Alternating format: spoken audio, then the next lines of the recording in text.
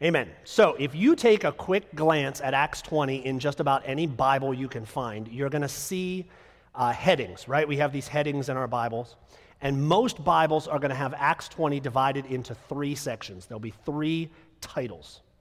So we're going to think of those as thirds. The first third is basically representative of this picture. And this is, do we have that picture? Yeah, there it is. Anybody recognize what that is? That's Google Maps, right? If you've spent any time on Google Maps, I love Google Maps. I love trip planning. I love figuring all this stuff out. What that is a Google map if you were driving right now Paul's travels that we're going to cover today. So you can't see it on there because the city names have changed, but that map starts in Ephesus, follows his path that he covers in Acts 20, and if we were driving it, it would take 74 hours. 74 hours, that's a long time. Now, Paul walked it and sailed on ships, and it took months and months, right? But that's what we're covering. A better way to look at it is perhaps this map, which we've become familiar with. This is a map of Paul's third missionary journey, and the short story of what is being covered today is we're picking up from the end of chapter 18 in Ephesus, which is kind of hard to see, but it's sort of right there in the middle next to all of those islands on the west coast of that Asian province. And he's starting in Ephesus. Remember, there was the riots in Ephesus at the end of chapter 19. And then he's going to travel northwest into that area up in the upper left-hand corner called Macedonia. He's going to visit in Macedonia a number of churches that are newly planted as part of a previous missionary journey of his. He's going to stop in and check on the people that he knows in those places. Then he's going to move into Achaia, which is modern-day Greece, and he's going to basically be a snowbird. I don't know if there are any snowbirds in the room, but he spends the winter in Corinth. And then in Corinth, his plan is to sail from Corinth, which is over there on the left, all the way over here to Jerusalem, which is on the right, but he discovers a plot against his life for the millionth time in Paul's career, right? They're always out to try to get him. And he realizes that he can't continue with that plan. So the best course of action at that point is to retrace his steps. He has to take the long way around, back the way he came. He ends up in a town called Troas, which is, I'm not sure I'm pronouncing that right, but it's what it looks like. And that's where the account of Eutychus takes place that Rebecca talked about this morning. From Troas, he gets on a ship and he starts sailing toward Jerusalem. However, he takes a little side route into a city right below Ephesus. It's called Miletus, and that's where we're going to start our account this morning. So the first third is sort of the road map that you see. We get to see where he's all going.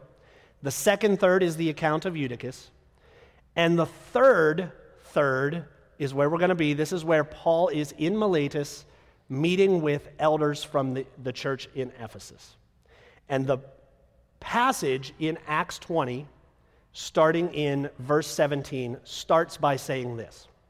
Now from Miletus, he sent to Ephesus and called the elders of the church to come to him. And when they came to him, he said to them what we're going to cover in just a moment. Now, before we go into that, think about this.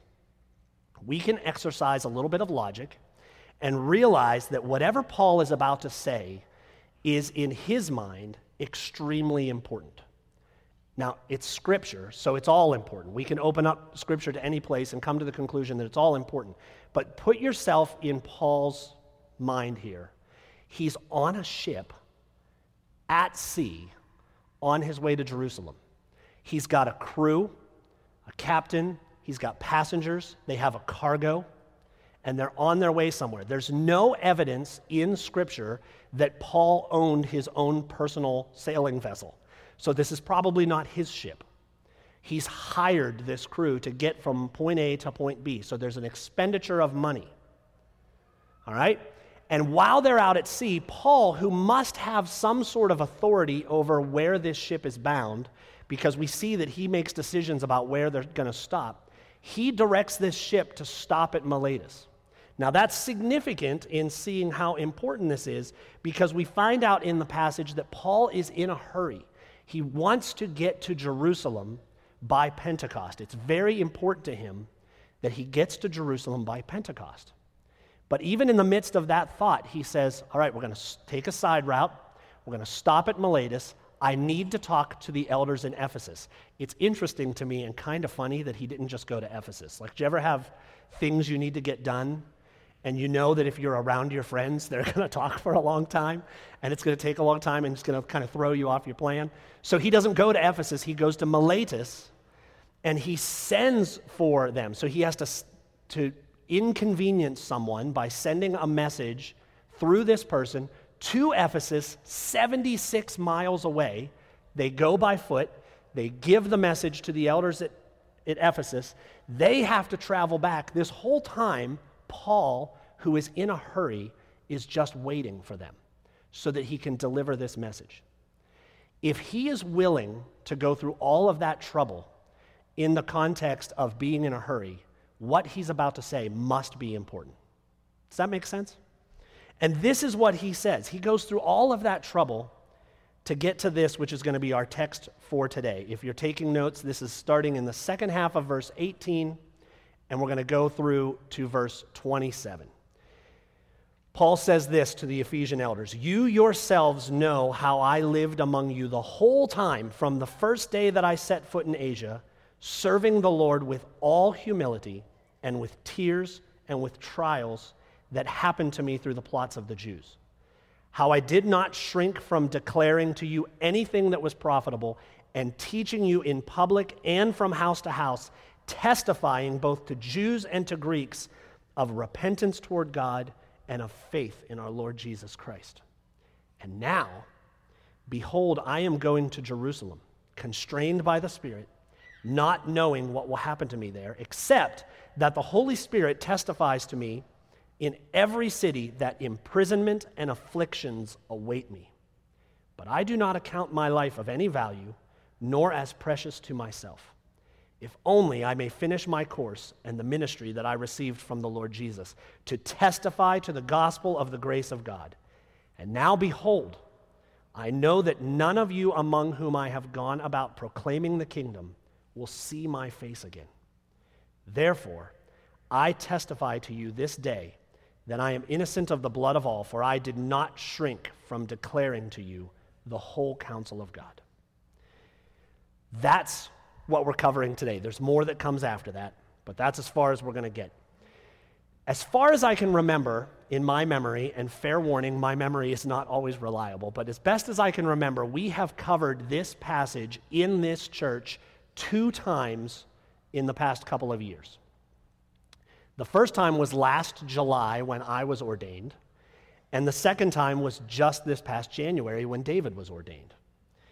That's because this passage is often associated with the training and instruction and calling of elders, and that's rightly so, because if we were to keep going after verse 27 to the end of the chapter, Paul addresses the Ephesian elders very specifically about what their call is and what their responsibilities are in leading this new church in Ephesus. And so it's rightly applied to the training of elders. However, I think verse 18 through 27, which is the section I just read, is for all of us.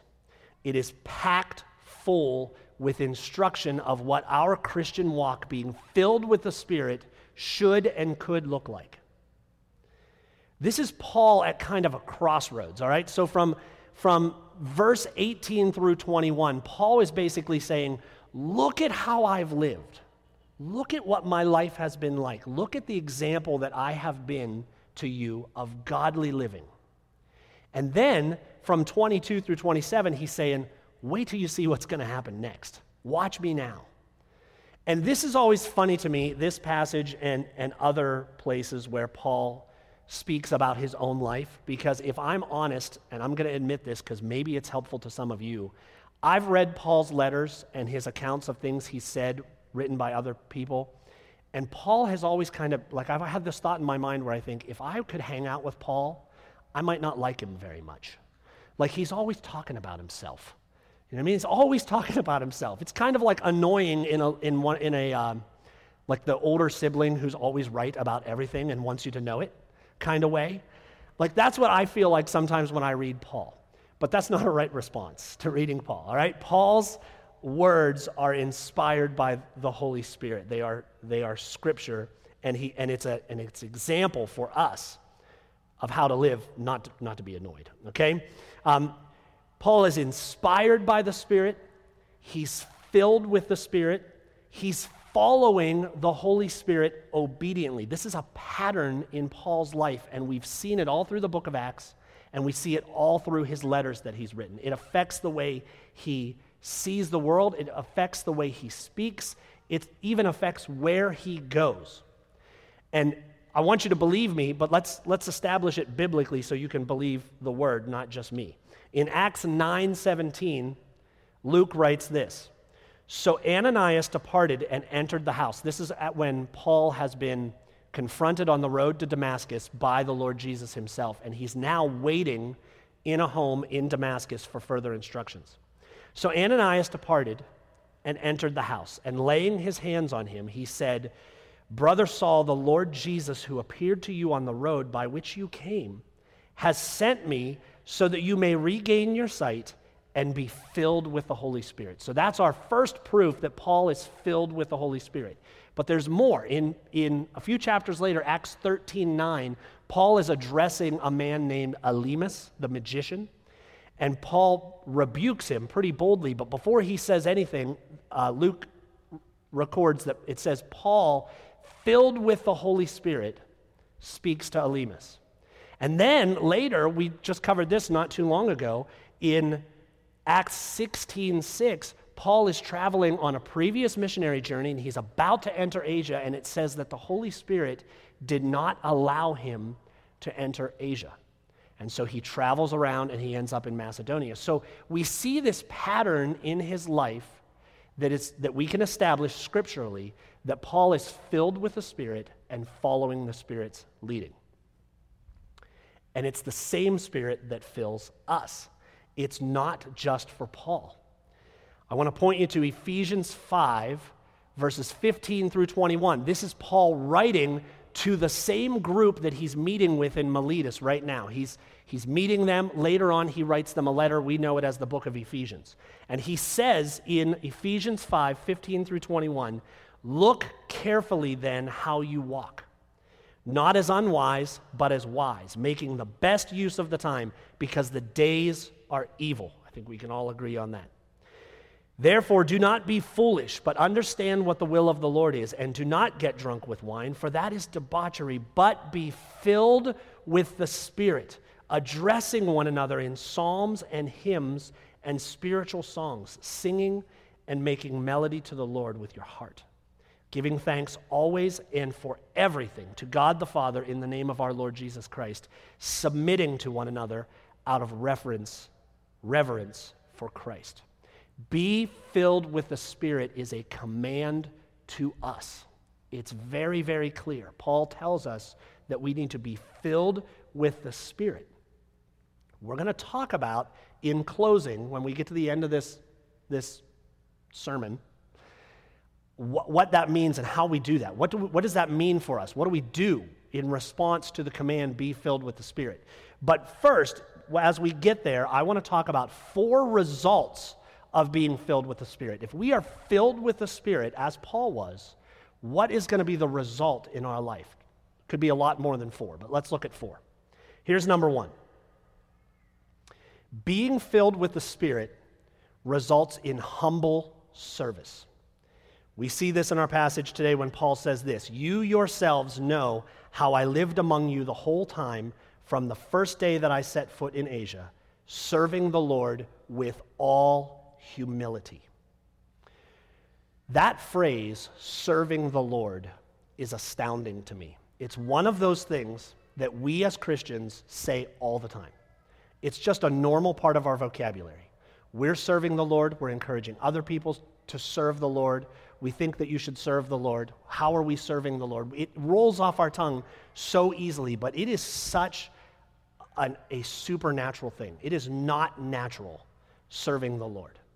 If you say those three words and you mean it, here's what you're saying. When you say serving, you're already putting yourself in a heart posture that is in submission or deference to someone else. No matter what you're serving, you're putting yourself in submission or deference to someone else. And when you say serving the Lord, that one who you are submitting to is not just anybody. He is the Lord.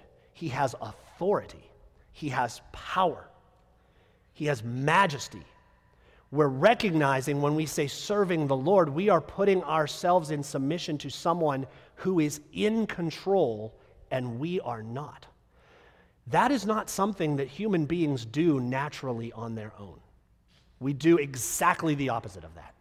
So to say serving the Lord, it's a supernatural thing.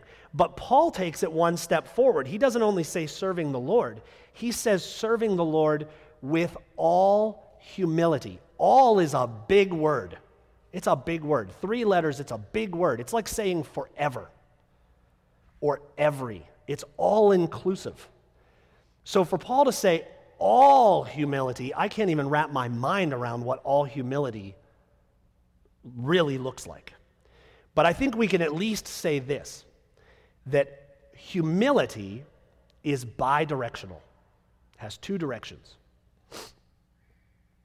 There's humility toward God, and there's humility toward others. Humility toward God looks like this. 1 Corinthians 6:19 through 20 says, "Or do you not know that your body is a temple of the Holy Spirit within you, whom you have from God? You are not your own, for you were bought with a price. So glorify God in your body."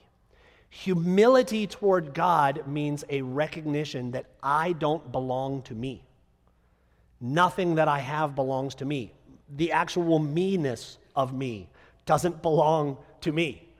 I've been bought with a price and I am not my own. That's humility toward God. And humility toward others, man, I could go to so many scriptures.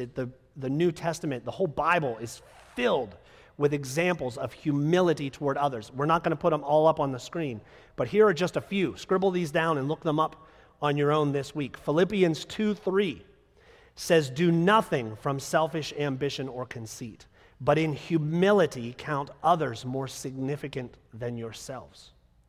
Romans 12:10 says, "Love one another with brotherly affection. Outdo one another in showing honor." That's a humility toward others that doesn't look towards your own needs and your own desires. You're trying to outdo someone else by showing more honor to them than they are to you. Galatians 3:28 says, "There is neither Jew nor Greek. There is neither slave nor free. There is no male or female, for you are all one in Christ Jesus." That is a humility that recognizes that no single one of us, for any reason, is on a different level than anyone else. We are all equal in Christ Jesus. Humility, listen to this. I want to make sure I get this right and that you hear it. Humility is the laying down of our own perceived rights and needs to look to the needs of others, and doing so in a way that shows no partiality for status, wealth, skin color, language, tongue, nation, go on and on. You name it. It shows no preference for any of those things. It just looks to the needs of others as we lay ourselves down. That's humility toward others. And all of that is supernatural. When we serve in all humility, we are serving the needs of we're serving the Lord, and we're looking to the needs of every image bearer of God, and that's every human being that we can think of. That is a supernatural thing, and we need to be filled with the Holy Spirit to do it. Here's the next result. Number 2, being filled with the Spirit results in tears and trials. Well, that one's not so much fun, huh? Being filled with the Spirit results in tears and trials. Paul says, serving the Lord with all humility and with tears and with trials that happened to me through the plots of the Jews. Now listen, I am not saying that a mark of being filled with the Holy Spirit is sadness and difficulty. That's not the mark of being Spirit-filled. The mark of being Spirit-filled is joy. But we have to recognize that trials are a thing. Trials are a thing. Difficulties, afflictions, they're going to happen. And being Spirit-filled, as Paul was, enables us to navigate those things without hindering the call that has been placed on our lives. When the trial comes, it doesn't become an impassable roadblock. And we need to be Spirit-filled. Do you believe me that trials are certain? Don't believe me, let's look at the scriptures, all right? 1 Peter 4:12 says, "Beloved, do not be surprised at the fiery trial when it comes upon you to test you, as though something strange were happening to you." Don't be surprised. Trials are normal. If you read on in our passage from today, we see that Spirit-filled Paul wept with tears over the people in his charge. He says in verse 31 that he did not cease day or night to admonish everyone with tears. When we are Spirit-filled, when we are in Spirit-filled, you're going to hear me say that a lot today, Spirit-filled. When we are in Spirit-filled service to others, we are going to do what Romans 12:15 says. We are going to rejoice with those who rejoice, and we are going to weep with those who weep. That's part of being in Spirit-filled service to others. Okay, back to these trials. Are they really a thing? James 1, verse 2 and 3 says this, "Count it all joy, my brothers, when you meet trials of various kinds, for you know that the testing of your faith produces steadfastness." How?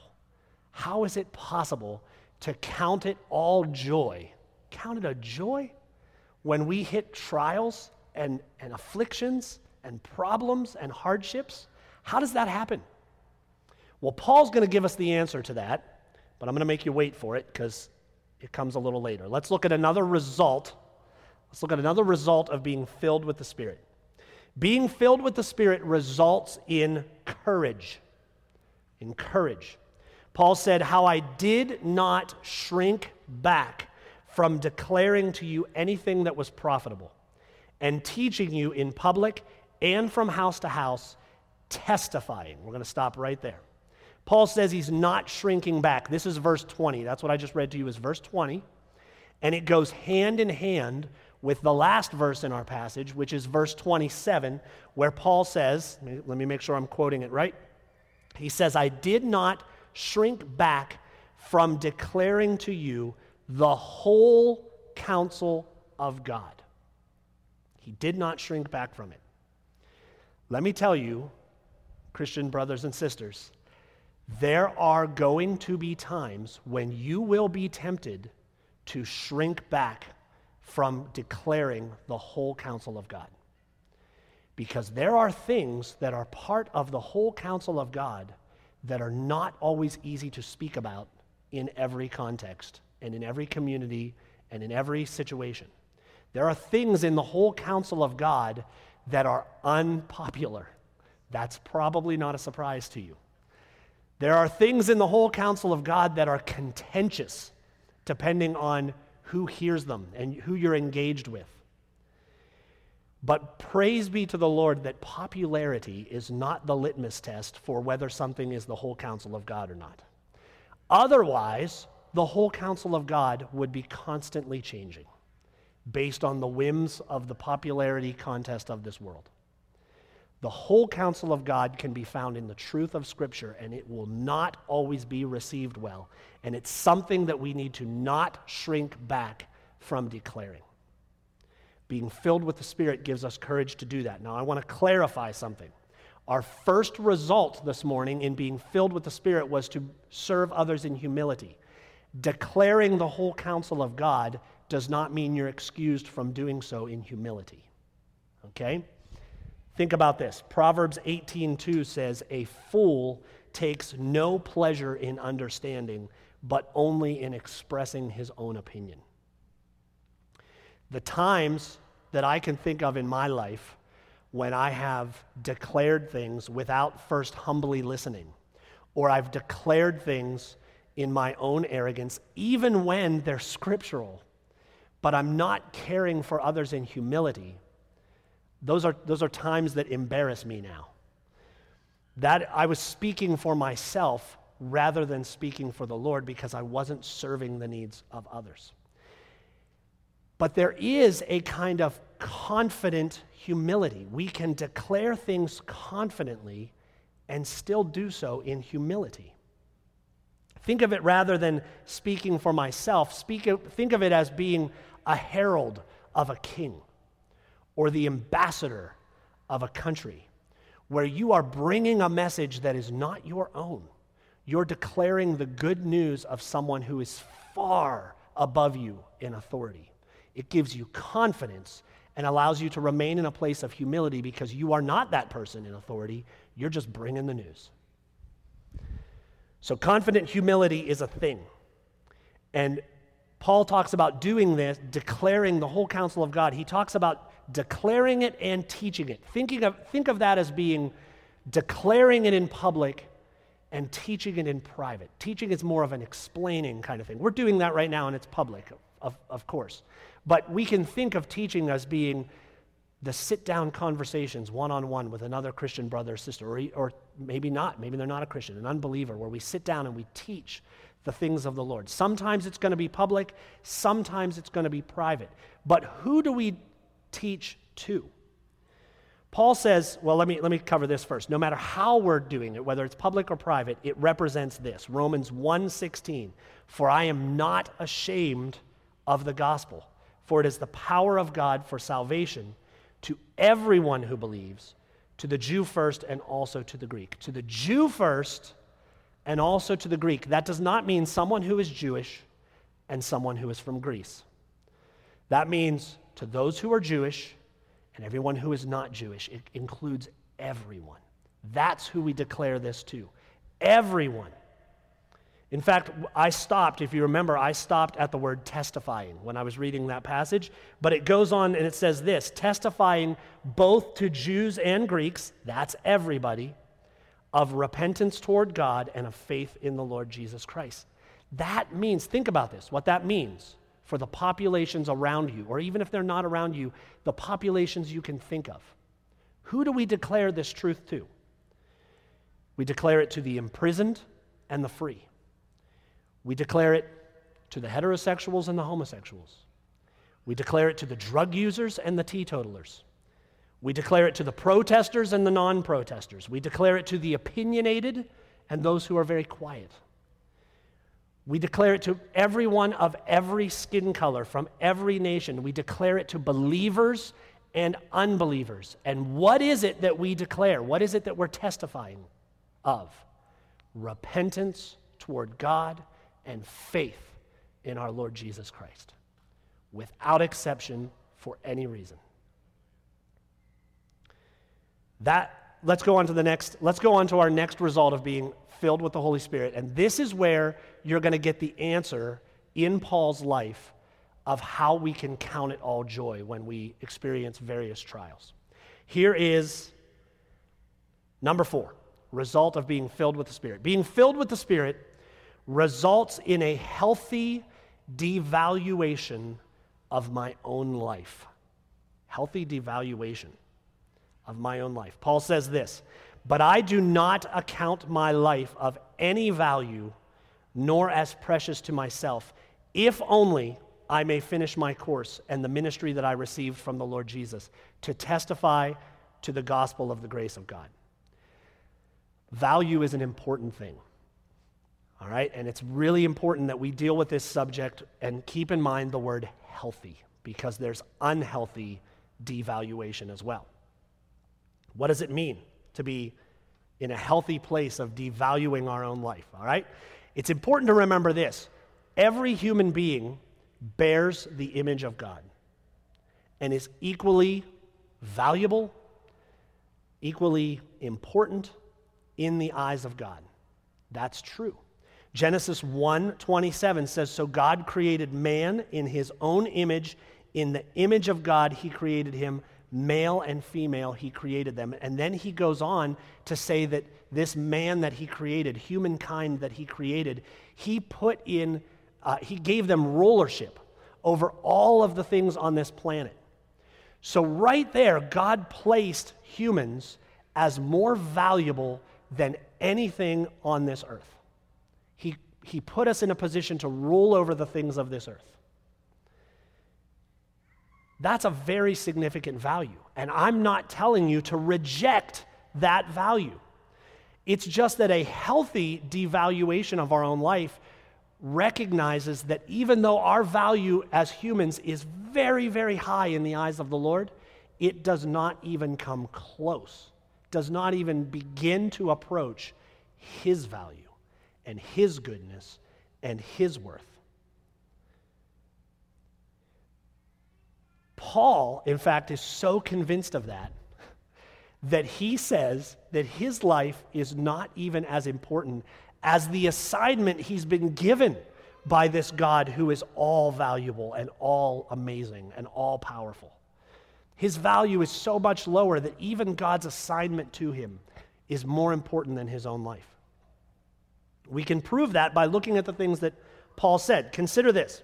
This is what Paul said in the coming verses. He says, "Not knowing what will happen to me there." He's referring to when he leaves this meeting and he goes off to Jerusalem. Not knowing what will happen to me there. He has no idea what the details are going to be of his life as he travels toward Jerusalem.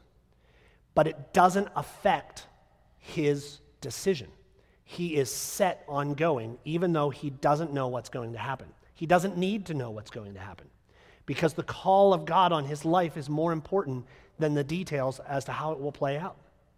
Then he says this, "Except, I don't know what's going to happen to me there, except that the Holy Spirit testifies to me in every city that imprisonment and afflictions await me." So Paul just said, I don't know what's going to happen to me, but whatever it is, it's going to be bad.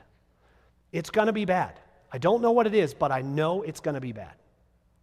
And it does not affect his decision-making in going, because he values the Lord and the call on his life more than his own life. Then he says it just about as plainly as you can. He says, "But I do not account my life of any value nor as precious to myself, if only I may finish my course and the ministry that I received from the Lord Jesus." If this sounds familiar to you, Paul said practically the same thing in Philippians 3:8. He said, "Indeed, I account everything as loss because of the surpassing worth of knowing Christ Jesus my Lord. For his sake, I have suffered the loss of all things and count them as rubbish in order that I may gain Christ." In Philippians 3 and here in Acts 20, Paul is saying Jesus is so worth it. He's so worth it that everything else that I experience, everything I would have to give up, everything that I would suffer, doesn't matter. It's garbage. It's worse than garbage. It's not worth considering, only Jesus. And then he says, "I know that none of you among whom I have gone about proclaiming the kingdom will see my face again." We start getting these hints that he doesn't know what's going to happen, but he has kind of like a feeling. Whatever it's going to be, he's raised it to the level in his mind that it's going to be so bad that he's probably not going to see them again, which means he's probably thinking that this is going to lead to his death. And, death in that time, in Paul's situation, would not have been pleasant. And he knows that. But it doesn't affect his decision to move forward because he has a healthy devaluation of his own life. He knows that he's made in the image of God, but that the pursuit of that calling, the pursuit of Jesus, and the hope that he has in him is so far beyond anything that he has here. John Piper says it like this. He says, "To Paul, faithfulness was greater than life." To Paul, faithfulness to this call, faithfulness to the Lord Jesus was greater than life. Paul was able to say, what we see Paul in this moment saying is basically what the psalmist said in Psalm 63, verses 2 and 3. The psalmist says, "So I have looked upon you in the sanctuary, beholding your power and glory, and because your steadfast love is better than life, my lips will praise you." Paul could have said, because your steadfast love is better than life, I'm going to get on this ship and go to Jerusalem, knowing that whatever's there is bad, and it's going to be bad for me, and it's going to hurt, and I may never see you again. But your steadfast love is better than my life. So, 4 results of being filled with the Spirit. And as I said before, I'm sure there are many, many more. But serving with all humility, not being hindered by trials, having courage, moving forward with courage, and having a healthy devaluation of ourselves in light of who the Lord is. In closing, I want to get to one final point, and really, it's kind of the most important point of the morning, even though it's not one of the results of being filled with the Spirit. If we can look at these results of being filled with the Spirit, that's great and that's wonderful, but we don't get the result unless we're filled with the Spirit. So how are we filled with the Spirit? So the last point is just simply this. It's the title of today's message. Be filled with the Spirit. How did he do the things that he did? Paul, that is. How can we do those same things and walk that same walk? The answer is be filled with the same Spirit. Now listen, this is an important distinction. Every born-again believer in this room, every born-again believer in this county, in this state, in this country, in this world, every born-again believer there is or ever has been has the Holy Spirit of Christ. We are given that when we are saved. We have God's Holy Spirit, which is a miraculous, incredible thing. That's not what I'm talking about, though. I'm not talking about that moment. What I'm talking about is the use of that phrase, be filled with the Spirit, as it's used in Scripture to mean an ongoing, lifelong, recurring process. Be filled with the Spirit. We're given the Holy Spirit of God at salvation, but we need to continue to be filled with the Spirit. So everything I say from this point on is not in relation to salvation. It's in relation to sanctification, really, our walk with the Lord for those of us who have been born again by His grace. And I want to remind you again, we said it earlier, but I want to point you back to Ephesians chapter 5.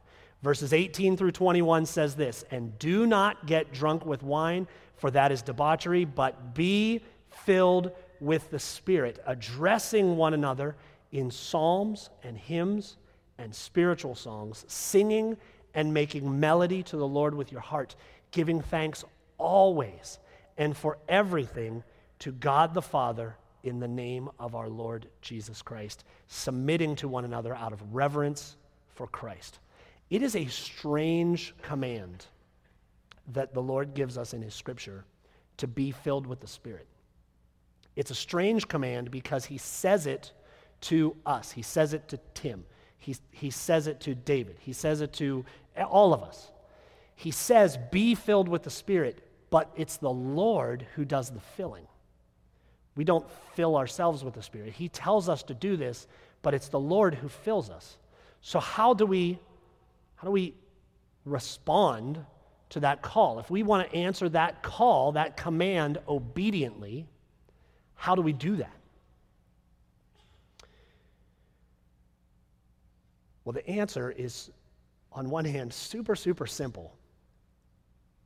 But on the other hand, it's something that you're going to chew on and deal with every moment of your life from here until you meet Jesus. And the answer is this, that being filled with the Spirit comes through faith. Projection, guys, can you put the verse Romans 15:13 up there? We're going to get to that in a moment, but I want it to be up there for you to see as we talk about this. Being filled with the Spirit comes through faith. It means exercising that faith, believing what the Lord has said to us. Trusting in what we see in his word. Feeding on his word. Feeding in the green pastures that he's led us to. It means turning to him. It means returning to him in repentance when we've screwed up. It means resisting temptation. It means drawing near to God. All of those things are an exercise of the faith that he's given to us as a gift. Romans 15:13 says, "May the God of hope fill you with all joy and peace in believing, so that by the power of the Holy Spirit you may abound in hope." Now, think about that passage, just kind of rearrange it a little bit. If we believe, if we exercise this faith and we trust in the Lord, he's going to fill us. May the God of hope fill you with all joy and peace in believing. So we believe, we're filled. What are we filled with? We're filled with joy and peace. How does that joy and peace come? By the power of the Holy Spirit. And what's the ultimate result? We abound in hope. And that right there, I think, is what drove Paul to be able to say the things that he said and do the things that he intended to do as he moved forward in this moment in Miletus and he was moving forward to Jerusalem. He abounded in hope. I have one last thing I want to say to you, but I want to refer to, I stole Rebecca Yerke's notes this morning when she came up to talk about Eutychus, because she said something that captures this so well. And again, Rebecca and I didn't plan this out. I'm so thankful to the Lord when he does things like this. Rebecca said, "Whatever hardships, difficult circumstances, illnesses, or persecutions befall us, they cannot stand against the glory of God and the promise of an eternity spent with our Savior." That's biblical hope. Biblical hope is not hope like you hope for something at Christmas. Like you have something on your Christmas list and you really hope it's under the tree, but you don't really know. Biblical hope is an assurance of what is coming, that what has been promised is true, and it's just a matter of time of waiting on the Lord for him to work it out according to his will. And those things that befall us cannot stand against the glory of God and the promise of an eternity with him. It cannot stand against that hope. So one final thought, and I'm going to read it because I want to say it exactly right. Listen to this. As Paul spoke with the Ephesian elders in Miletus, he abounded in a hope that was beyond this planet, outside of time, completely different from what we experience here. It's the kind of hope that sees past the unknown and the certainty of trial and longs only to hear these words, "Well done, good and faithful servant." Don't you want to hear that? Don't you long for the day when you stand in the presence of the Lord and he says, "Well done, good and faithful servant"? I know that I long for that day. I can't wait to hear those words. And if we have that hope that we will stand in the presence of the Lord and we engage in this ongoing process of being filled with the Spirit by moving in the things that the Lord has given us and told us to do, engaging with his life-giving word, then we will abound in that same hope that Paul had. Amen? Amen. Let's pray.